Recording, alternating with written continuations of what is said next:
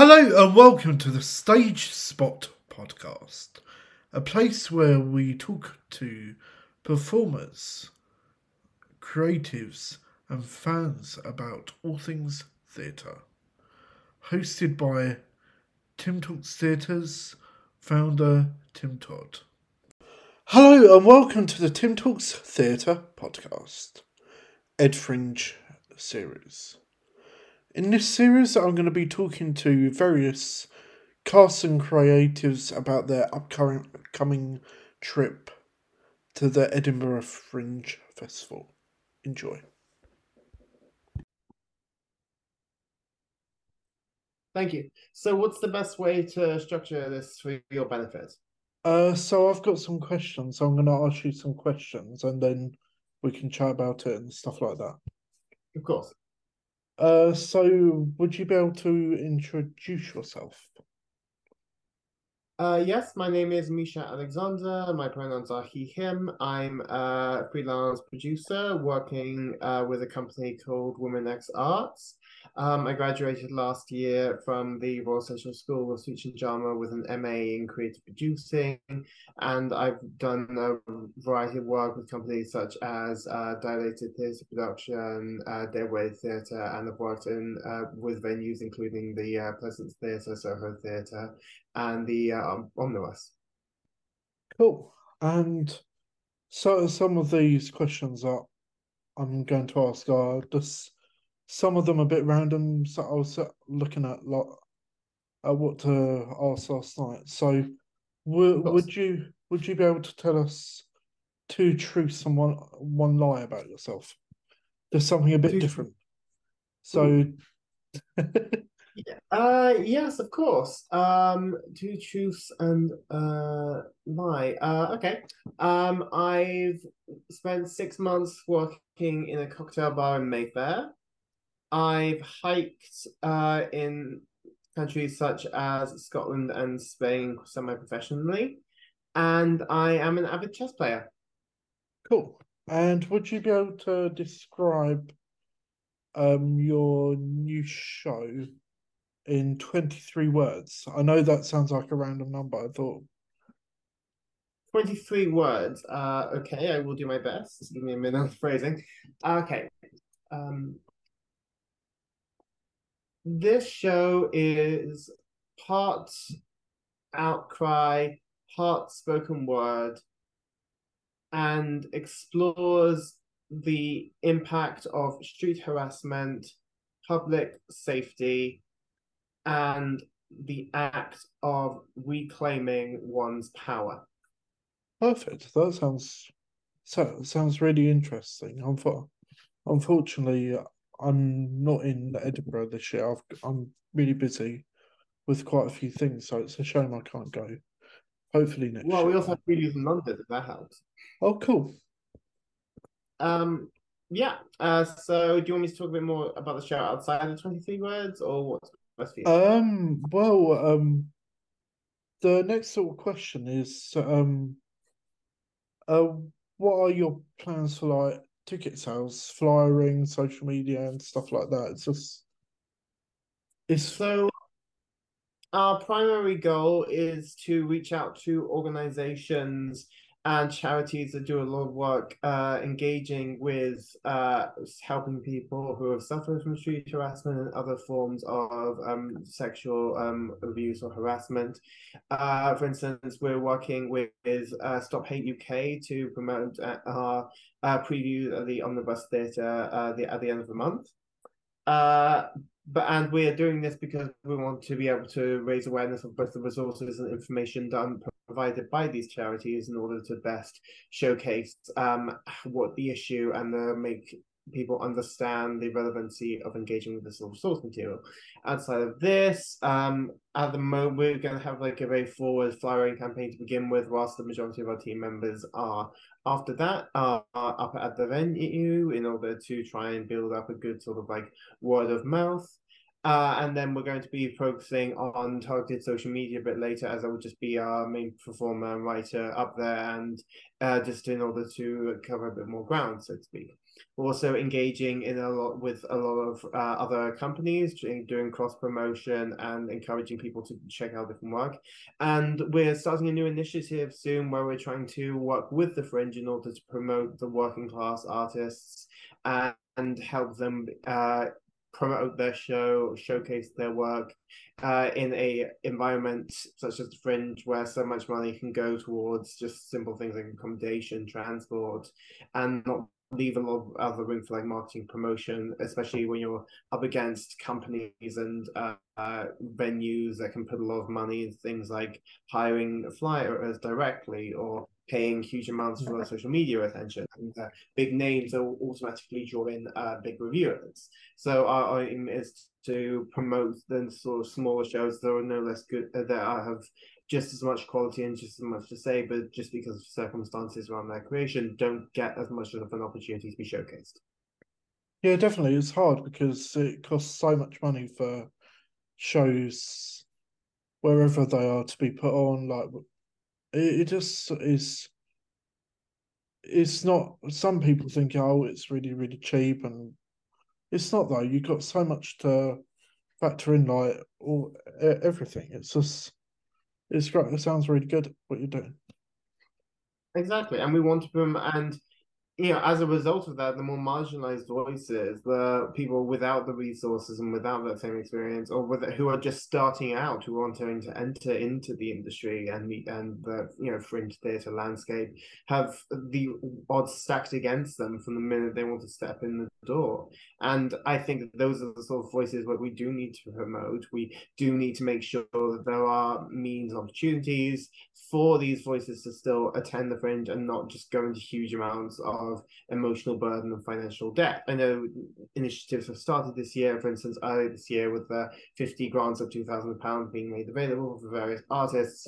But at the same time, considering the amount of people going up there and considering that £2,000 for Edinburgh, that will cover maybe most of your accommodation, insurance, and a couple of train tickets. It's not going to offset the huge amount of costs from going up there. So I do think, even if it's not just about handing the money, although there's definitely a part for that, having initiatives where there are chances for newer creatives that don't have a huge amount of resources to be able to have a bit of extra help along with some promotional material, some work directly with the Fringe.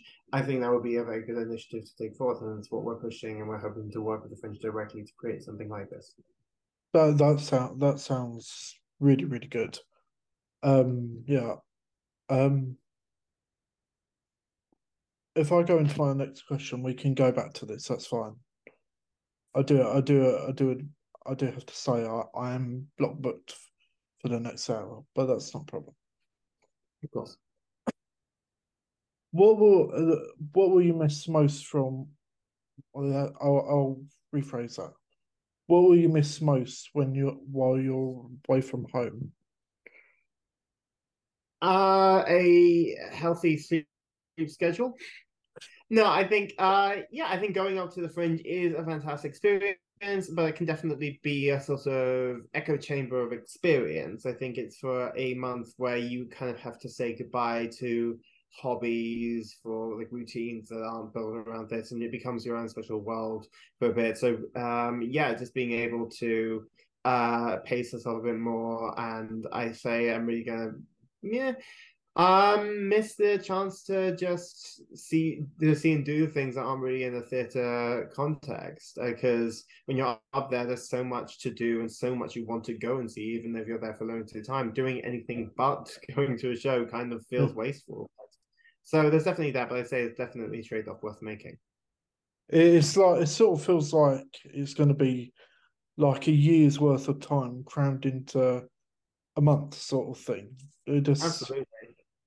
I mean, it becomes its own like world, and you can barely think about anything else. But at the same time, as a result of like, there's so much within that, so many different companies you can meet, so many different creators who come from all over the world. To be honest, like I've made friends in like countries from the other side of the world just from like having a chat with them outside of a show we were both curious to go see. And I think it can be a fantastic experience for that. it sounds like the community is absolutely great. That I Oh yeah, think that the people are absolutely. I always think that one of the best parts of the Fringe when I've worked up there has just been chatting to company members after their show, forming those sort of connections with the different actors, writers, producers. Even if it's not on a personal level, just being able to remember that there are other people that are supporting you. It isn't just a faceless massive show. There are people behind there who want to engage with you, who want to talk to you, and I think that's really nice. it does really sound amazing.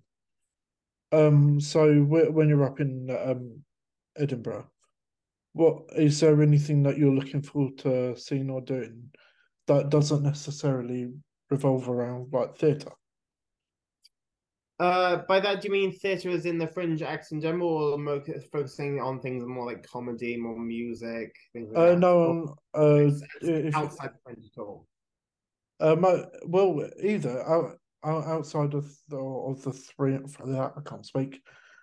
Outside of the fringe, so to speak, or I mean, I think Edinburgh is a beautiful city. I think I love the chance when I'm up there to go outside of just the central fringe area, go down to the bay, for instance, and get in more of like the new town, taking the history. I think everyone, it feels like a weird thing to recommend, but if you can, I think Arthur Seat is worth definitely walking up. But yes, there are all the midges that are going to drive same, but it is such a beautiful view. Yeah, I think the history there is such a lovely chance, and if you are able to if you're up in Scotland anyway, going out and visiting places like the Highlands or Glasgow and getting to travel around and experience how amazing Scotland is just outside of the fringe is just always a worthwhile thing to do. yeah, that sounds really good. I went to Scotland years ago. Hello? I can't really remember it. Hello? So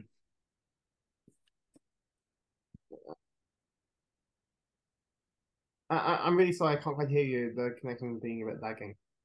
is it okay now? What? Hello? 1 second. Is that better?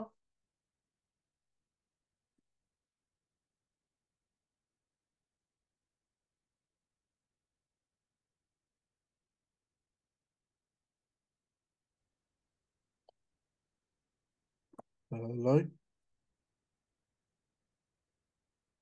hello. I can hear you slightly better now. Can you hear me? Yeah, sorry, I was switching over to my phone's internet. I do apologise. Okay. I can hear you a little better now, yeah. So my next question is, if you could take over programming, um, of a venue, what would you put in place like for a venue? Like it could be comedy, could be musicals, could be plays. Ah, of a specific venue? Any venue, any like fringe venue you like.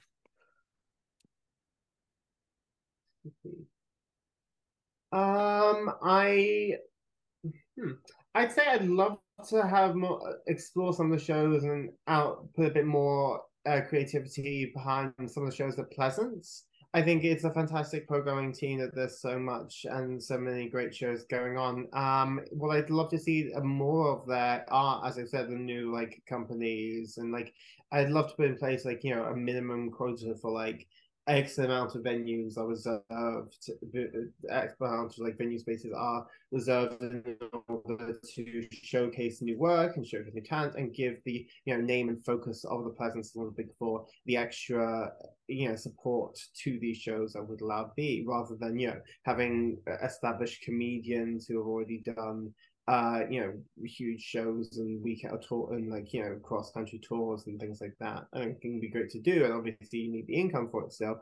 But just making sure that there's more of an emphasis on like new scripts, including things like new things like drag artists, spoken words, not just the blend of stand-up comedy and theatre, and just diversifying the sort of like talent pool.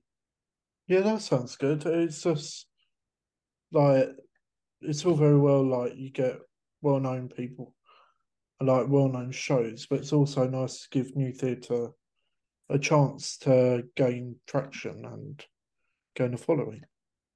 Exactly. And you'll have the big people who sell out the 1,000 seat capacity ones, your Nina Conti's, people like that. And that is great, and I'm really happy for them. But I also just want to make sure that there's more of a space carved out and promotional space carved out to provide this extra in-house space for these new workers.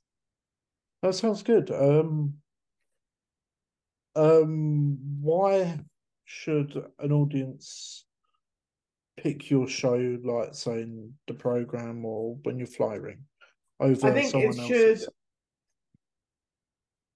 I think they should pick our show for two main reasons. One, it's a very unique script. It blends mixes of poetry, performance, but then elements of spirituality. And the writer has taken a lot of influence from her own Zimbabwe culture and their belief system there in order to incorporate that into the show. And you get this fantastically blended script of all these different tones that really carries across the character in such a prominent way.